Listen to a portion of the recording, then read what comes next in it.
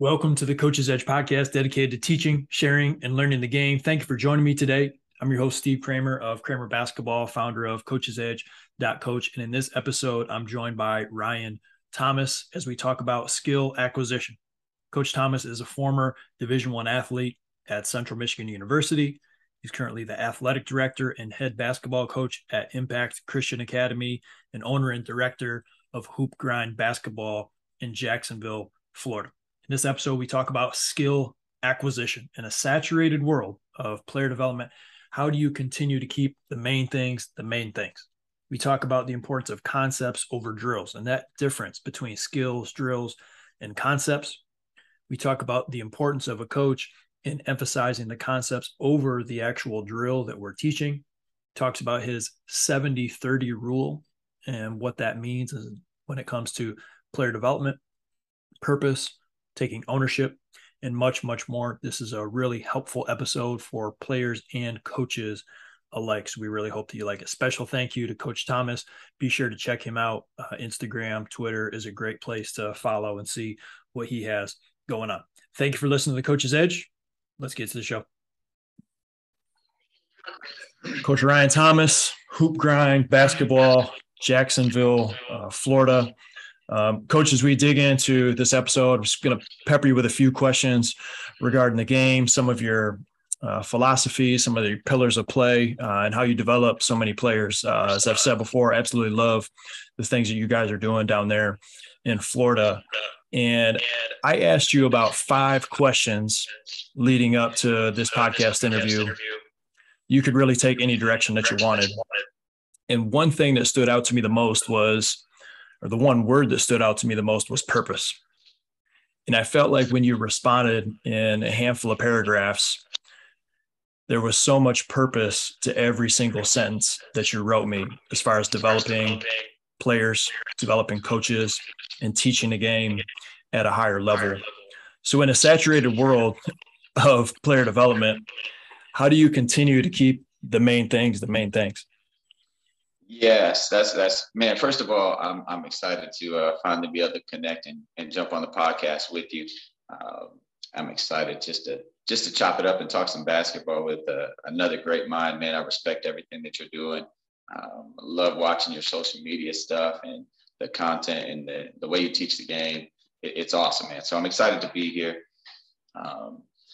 But as far as kind of our philosophy and what we try to do with our players is, it's really just dig into one, who the athlete is. I think learning your clients, like learning their needs and learning their desires, is a huge part of what you do as a skill development coach. A lot of times we look at it as the drills or the concepts or the on-court stuff. That's almost secondary. You have to understand who that player is when they come into the gym. Everything from knowing where they are right now, what team they're playing in, what position they play, what the philosophy of their coach is, what the playing style is, to where they eventually want to go. And if you don't know that, there's really no way to build a roadmap for them. You got to know where they're starting and where they want to be to really build out a map with purpose to get them to their final destination. And so that's always where we start. If I don't know the player prior to working with them, I've got, 1,000,001 questions for them. I'm looking at film. I'm trying to get a feel for what we need to do when we get in the gym on day one. I love that. I think that's huge for those that are coaches and their players are seeking some additional instruction from a player development coach, trainer. And I think that's just as big for just good business, right? As far as you doing your homework, I was texting a varsity coach yesterday. So I'm working with his point guard. And I think he was a little surprised that I was reaching out, but I'm texting him, right? Get his phone number. What's the role? What are the things that she needs to continue to work on so I can get a better gauge of how I can help her? I think that stuff is huge. You talked about the drills being almost secondary. And I think that there's a big difference between skills, drills, and concepts. So could you break down just kind of how you view skills, drills, concepts, and then how you can use those different things to help your players improve. Yeah, 100%. I'm with you. That is, to me, three separate categories that build up to the larger picture. So kind of on the macro level is your concepts. The drills are that middle ground of how we kind of use checkpoints to find understanding, and the skills is breaking down each movement that an athlete needs to be successful. So we look at it as building up the skill, implementing the concepts inside of drills, and our drills are really just broken down segments of the game. So what we want the majority of our athletes to understand is the body mechanics, the movement, the angles. Like that's the skill side of it. And then when we put in the drills are basically just checkpoints to see if they understand that the overarching concept of what we're trying to do. So we look at skills as the big picture. That's the philosophies of coaches. So when your coach is on the sideline during a game, the things that they start to yell, play off 2 feet, box out, front the post, like those things right there, those are concepts. And that's how we develop our program and our player development. It's all based on concepts. So we have to, again, when we talk about realizing who our players are, where they're trying to go, like that's all based on the concepts that they're asked to utilize in their specific role. So when we figure out what the concepts are, now we can start to build out, okay, these are the skills our player needs to understand and be able to implement and execute. Once we figure out what those skills are, we show them those kind of micro skills and break those down. Then we start to build out, okay, these are the drills that we can work on to help you understand time, opportunity, and when we would execute this and what it should look and feel like. I love it. How do you balance the teaching of a drill, right? Because we're using those drills for a purpose, right? Get back to that word purpose. There's so many drills out there. We talked pre-podcast, pre-recording on this. How do you balance the teaching of that drill? Maybe it's a 2-ball drill, a tennis ball drill, a partner drill, could be anything. Well, without losing the emphasis of here's how this is still going to apply in the game. Because that's the issue that I see with a lot of private player development is I see a lot of the drill without anything. And I'm saying, okay, that's probably going to get back into some game application. Right. So we chunk pretty much every session that we have, and they look different for a given setting, different player levels, maturity levels, all of that. But for the most part, we chunk and we do all of our quote unquote skill work right up front. So like that's our warm up time. So we're going to talk and we're going to come in and we're going to lay out our concepts. So these are the concepts that we're working on today. And so whatever that concept is, now we're going to start off working on the skills or the drills of that concept. So like if you're talking about ball handling and pace, that's where you might look at some tennis ball drills, some 2-ball drills, and that's right up front. So we can specifically hammer down what's your body mechanics look like, where's your hand placement, what's your pace look like, what do your footsteps look like, and we'll start every session like that. And the goal is to get them to understand, okay, this is what it's supposed to look and feel like in a perfect world, right? But we know the game of basketball is never going to be perfect. There's so many variables that get thrown at them.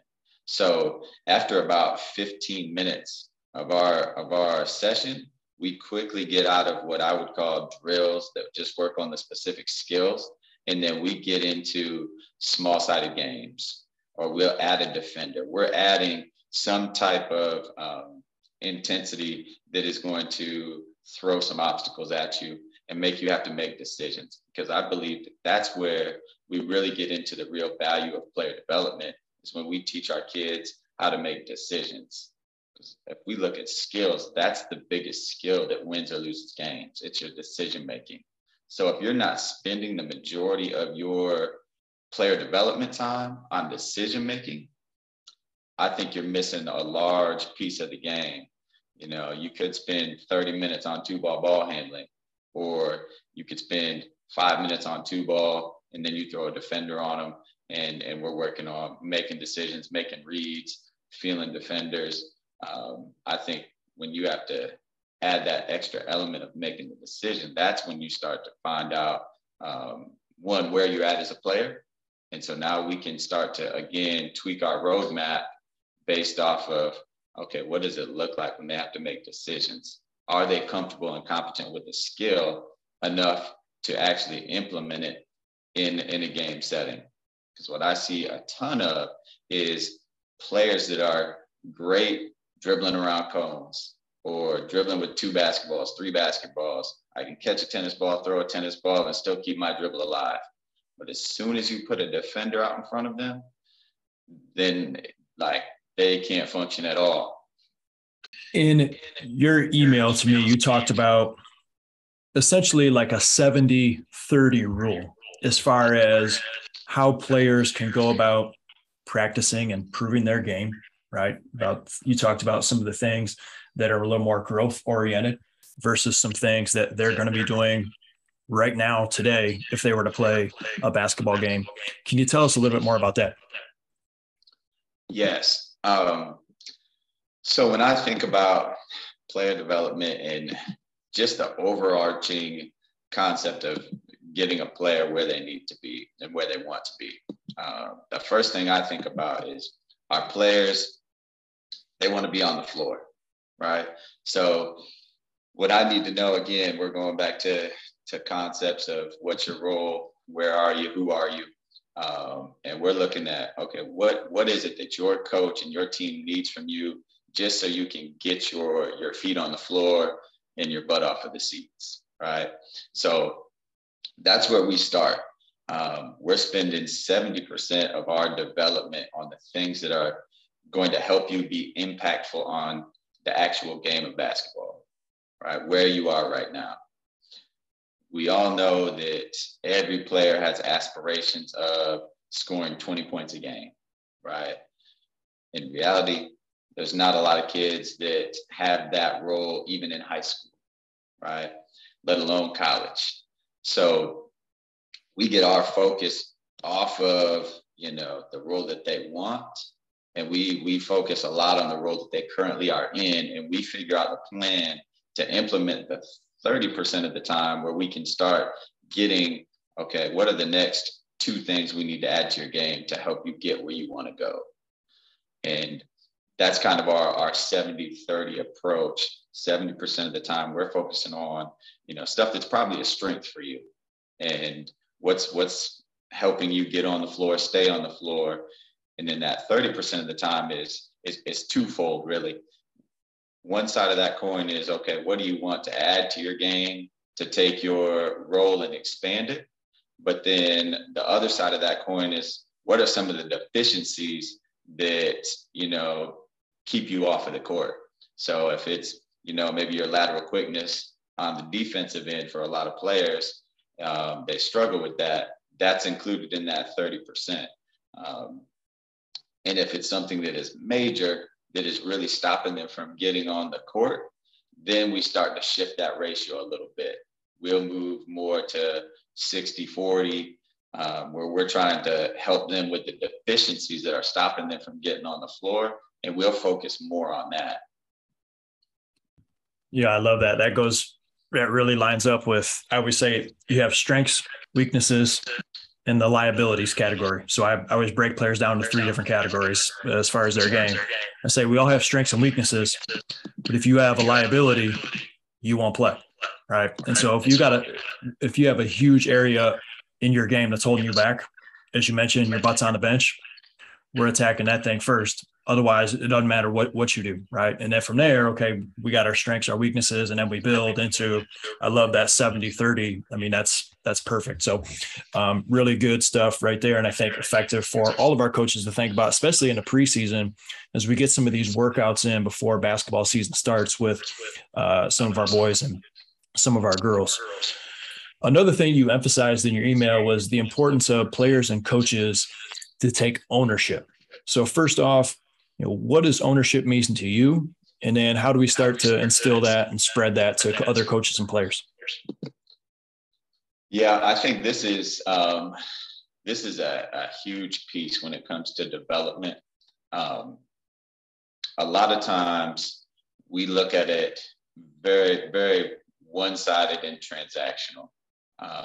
When really, to me, player development, both parties have to own it, right? So as the trainer and the athlete, we're both in partnership, right? It has to be a partnership that extends beyond your 60 or 90-minute on-court session. We need to, again, like I said, if we're just meeting for the first time and we don't know this athlete, like there's some homework that goes into it. And that's part of the ownership as a trainer that I would take on. Homework going into this thing. What is this player like? What's their coach like? What's the system like? And I'm owning that before they step into the gym. Same thing with a new athlete coming in. Like my expectation is for you to be able to tell me, okay, what is it that you feel like your strengths are, your weaknesses are? What do you see yourself in reality? What do you see yourself as far as a role on your team? Where are you at? And that honesty is part of the ownership. I think a lot of times you see so many trainers out there, quote unquote training programs, development programs, that it's the 60 minutes that they're in the gym with this kid, and it's almost it's cookie cutter. It's kind of the same thing every time for every athlete. And to me, there's no ownership in that.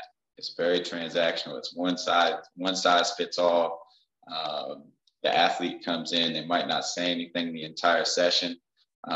There's no ownership for the athlete on that side. If it's not a running dialogue throughout the session, there's no ownership. There needs to be a give and take. Like our athletes need to be questioning, like, this feels uncomfortable to me, coach. Explain why would I do this? When would I do this? How's my defender guarding me? Where's the help side? Like those type of conversations need to go on. And a lot of times at first, that is trainer driven. Athletes aren't real comfortable with that stuff. They don't know the questions to ask. They don't understand what the training should feel like, look like. A lot of times they are thinking solely about themselves in the basketball, when in reality we know it's 5-on-5. There's 10 people out here. So the questions that we start to draw on are, okay, when we roll this thing into a larger picture and we're talking 5-on-5 basketball, all right, now what are your questions? Are they in man-to-man defense? Are they in its own defense? Do you have a shooter in the corner? What are we looking at? And that's some of the stuff that shows me that these players are bought in. They'll take the time to really examine what they're doing and question some things. I absolutely love that. Communication is key for anybody at any level. And as you go through a workout with your players, talked about the communication piece, talked a little bit about how the beginning of a workout might look. What's the progression that you'd recommend for a coach who, maybe they have 45 minutes, an hour with a handful of players on their team in a preseason? What would a workout look like for you? So we're talking specifically like a team preseason workout, getting ready for the season to start. So to me, one, it's based off your style. We're looking to emphasize things early. And so we like to chunk things into 3 for our athletes and just for understanding purposes. So if I'm a coach and we're starting our preseason, I want to bring our athletes in and I want them to understand our 3 pillars. Like these are 3 things that we have to embrace over this preseason. If it's more than 3, it's going to be very difficult for them to comprehend, for them to buy into, and for them to put into action on the court. So we thought 3 is kind of like that sweet spot. And so I'm figuring out, okay, are we playing fast? Are we looking to get out in transition? Are we playing a little bit slower pace? Are we banging the ball inside? Are we looking to get a lot of dribble drives? What's our emphasis? Once we figure out what our emphasis is, that's going to drive our skill work. And then off of our skill work, that's how we'll figure out, okay, how do we break down our drills? What actions are we looking to get inside of our offense? And that's really where I would start, right? We get our 3 pillars, we figure out how we're going to play. We work on conditioning. We work on the skill work side of it. So we always want to be able to dribble, pass, and shoot. So I would have a lot of those type of drills in early. And then after that, I would go all game action stuff. So what are if we're hitting the ball into the post and we've got basket cuts or off ball screens, like those are the concepts that I would get into right away, going 2-on-0, 2-on-2, 3-on-0, 3-on-3, and just build up small sided games because you're working the skill element of it. You're working your game action, and offensively and defensively, both concepts are being put in, and you're giving your athletes chances to make decisions and make reads. The earlier we can get them making decisions and making mistakes, the more progress we're going to see at an earlier rate in the game. Making decisions, making reads, making mistakes. You can rewind that one. I like that a lot. And I think it's so vital that coaches go back to what you just stated. What's the style of play, and how can we complement that with our off-season workouts, our practices? I mean,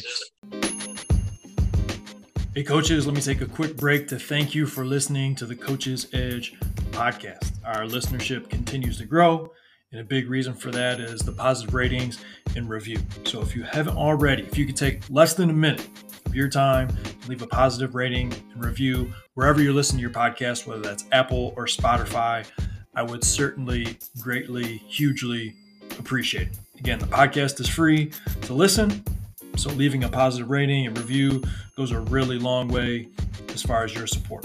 Thank you for being such a big part of the Coach's Edge, our growth. I can't thank you enough, and we couldn't do it without you. Let's get back to the show.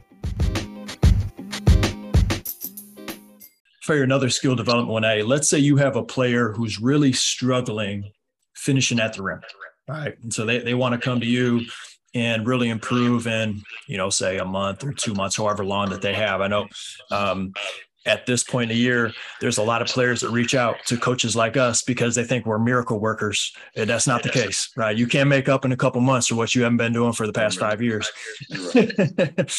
But what are some things that you might do with a player who's really struggling, working on some of their finishing? So for me, a lot of times when athletes struggle finishing, one is athletes don't play off of 2 feet enough. I think that's a big, big issue is we're not comfortable being on balance and able to come to a 2-foot stop. So a lot of times that's where we'll start is we'll play everything off of 2 feet. The other side of it is being able to make the reads is a huge part of why people can't finish, because one, we see a gap, we drive it, but our attention and our focus is solely on the on-ball defender. And so I feel like if I can beat him, then the job is done. And I'm going straight to the basket, I'm jumping off 1 foot, and then whatever happens, happens after that. If we can get our athletes to stop focusing on the defender in front of them and start to focus on ball security, all right? So even though we're talking about finishing, my focus is going to be, one, we're getting to 2-foot stops, but the flip side of that is you have to have the ball security and a go-to move to get you by your defender, where you can take your attention off your defender and start making reads on the court. And some of that is getting our athletes to be able to play off a pivot, versus trying to do everything off the dribble. A lot of times we get athletes on the perimeter that catch the ball. The first thing they do is put it on the floor. I think the only way they can go by a defender is by making a dribble move that they've seen on some highlight somewhere. When in reality, if I can catch and I can beat you before I dribble, it's much safer and it's much more effective. So we'll start to work on playing off your pivot. Then we'll start to talk about, okay, where are my defensive reads? So I need to understand what the defense is going to do so I can understand how to exploit it. Some of that is knowing my personnel, right? If I'm on the wing, I've got a shooter in the corner, that's probably where I want to drive. Because if I've got a decent team that I'm playing against, they're going to scout, they're going to know to stay home on my shooter in the corner. It's going to open up my ability to drive that way. If it's a non-shooter over there, I know I've got to make some type of move because it's probably going to be a big dig coming out of the corner. Now, the other side is, talking to them about what the backside rotation is, who's stepping up, who's helping the helper. And so we're thinking more about the ball security to get by your defender, then the defensive rotations, and thinking about, okay, where are my reads? And now as I get that athlete starting to drive, now they're making decisions as they drive versus just, okay, I beat my guy, I got to go. And now I'm trying to take off of 1 foot and fighting through contact. I'm off balance. And now when I shoot it, I'm thinking more about not breaking my leg when I land versus finishing the layup. So if we can get them to that point where they can keep ball security, get by their defender, slow down, make reads, know the decisions kind of before they occur. And now I can play off of 2 feet. Maybe I've got the drop down pass. Maybe I've got the kick out to the corner. Maybe it's a quick finish off 2 feet. Maybe it's a pivot once I get in the lane, an up fake, a step through. Now we're starting to kind of get them to a point where they've got a better likelihood of finishing the basketball. Well, I love that because we started talking finishing and we transitioned all the way back into concepts, which is how we started talking about earlier, right? And then you start about as a coach, what are the situations that our team is continually in? Do they need help working on attack and closeout? Do they need decisions on attack and help side defense? Do they need more decisions on post type options, whether that's post, high post, low post, dump down type options, dunker spot, or maybe some of those finishes are more transition based. You're a really fast paced team, right? And so you get a lot of opportunities to finish in transition or in secondary before the defense is set. What are those situations that you find yourself in if you're struggling finishing? Because there's a good drill for everything, right? But does it come back and apply with how we're trying to play better during the season? And if we can do that, then we're setting ourselves up for success. Now, one of the things that I love, Coach, about you is that you're also a coach. You coach the game. And I think this is a missing link in the basketball training industry is those that actually have basketball coaching experience. So tell us how these two things have really helped you. How has being a basketball coach, you can tell us a little bit about that, helped you as a player development coach, and how's player development coach helped you as a high school coach? Yes, no, I think that is, I think you're right. I think there's definitely a missing link or a disconnect between kind of the player development world and the coaching world. It's almost like instead of the collaboration, it's more bumping heads a lot of times is what I see. And I don't really understand it. Trying to navigate that has been tricky at times, but to me, I don't think you can have one without the other. And but I also think that they can hurt each other. Like if I am solely a player development guy and I don't care what team you play for, who coaches you, how they want you to play, then all the work I do with you is going to be very counterproductive when you go back to your team. And so I see that on the coach's side. One of the things that I see is players that lack skill, right? So a lot of our players, they play off athleticism. They lack some skill. So I can clearly see the gap and the disconnect. My goal as a trainer, and this is kind of how I got to the kind of small-sided games and concept-based training, is because I need the stuff that I show you as a player to automatically translate for you. And we've been doing player development primarily here in Jacksonville, but then kind of traveling around the country, putting on camps, clinics, working with programs, did the AAU thing for a little bit. We no longer have any AAU. We are solely just player development now. But man, just a hoop junkie. Love to learn, love to work with coaches and athletes. And, this has just kind of been my passion for a long time now. And I'm excited to share it with people. Good looking out. Appreciate that. As I said in the email, there's a few, actual basketball pages that I'll actually follow on Instagram or Twitter. Coach Thomas is one of them. Right? And I think his stuff is fantastic. He does a ton of small-sided games. He does a ton of decision-making drills. That is the meat of what he does, is based on the concepts of the game and how players can improve from an individual standpoint using those different drills, right? Improving their skills. So that all in all, this is going to apply to better performance in a game. And I think one of the reasons that he's able to do that at a high level is what we were just chatting about, is the fact that he's also a basketball coach, right? And so, Coach, again, could you tell us a little bit of how being a basketball coach has helped you as a trainer, and how being a trainer has helped you as a basketball coach? Yes. So being in both worlds, player development and coaching, wearing both of those hats has really formed my philosophy. When I was young and before I started coaching, my player development looked completely different. It was all micro skill stuff, working on stationary two ball dribbling, stuff that I now still use a little bit, but more as a warm up. Because I see this huge gap with trainers. They'll build out programs that have nothing to do with what the athletes are actually doing in their current role with their current team. And I think that's the missing link.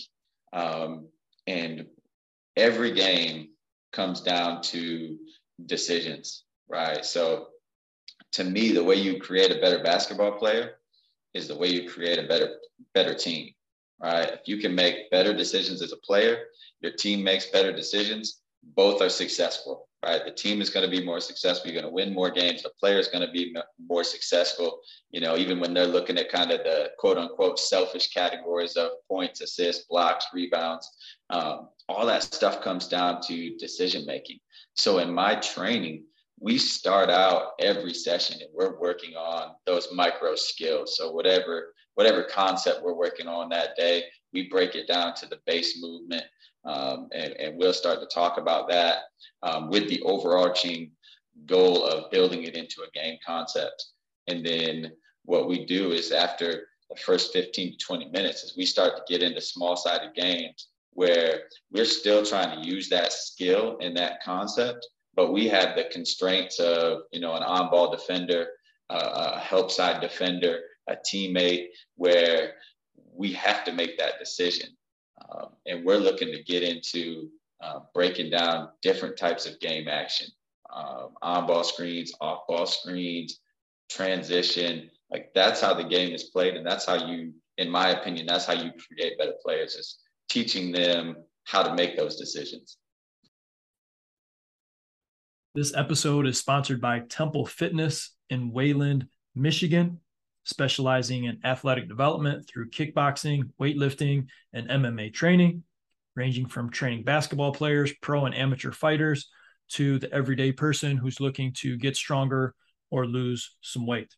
You can also train through the Temple Fitness app.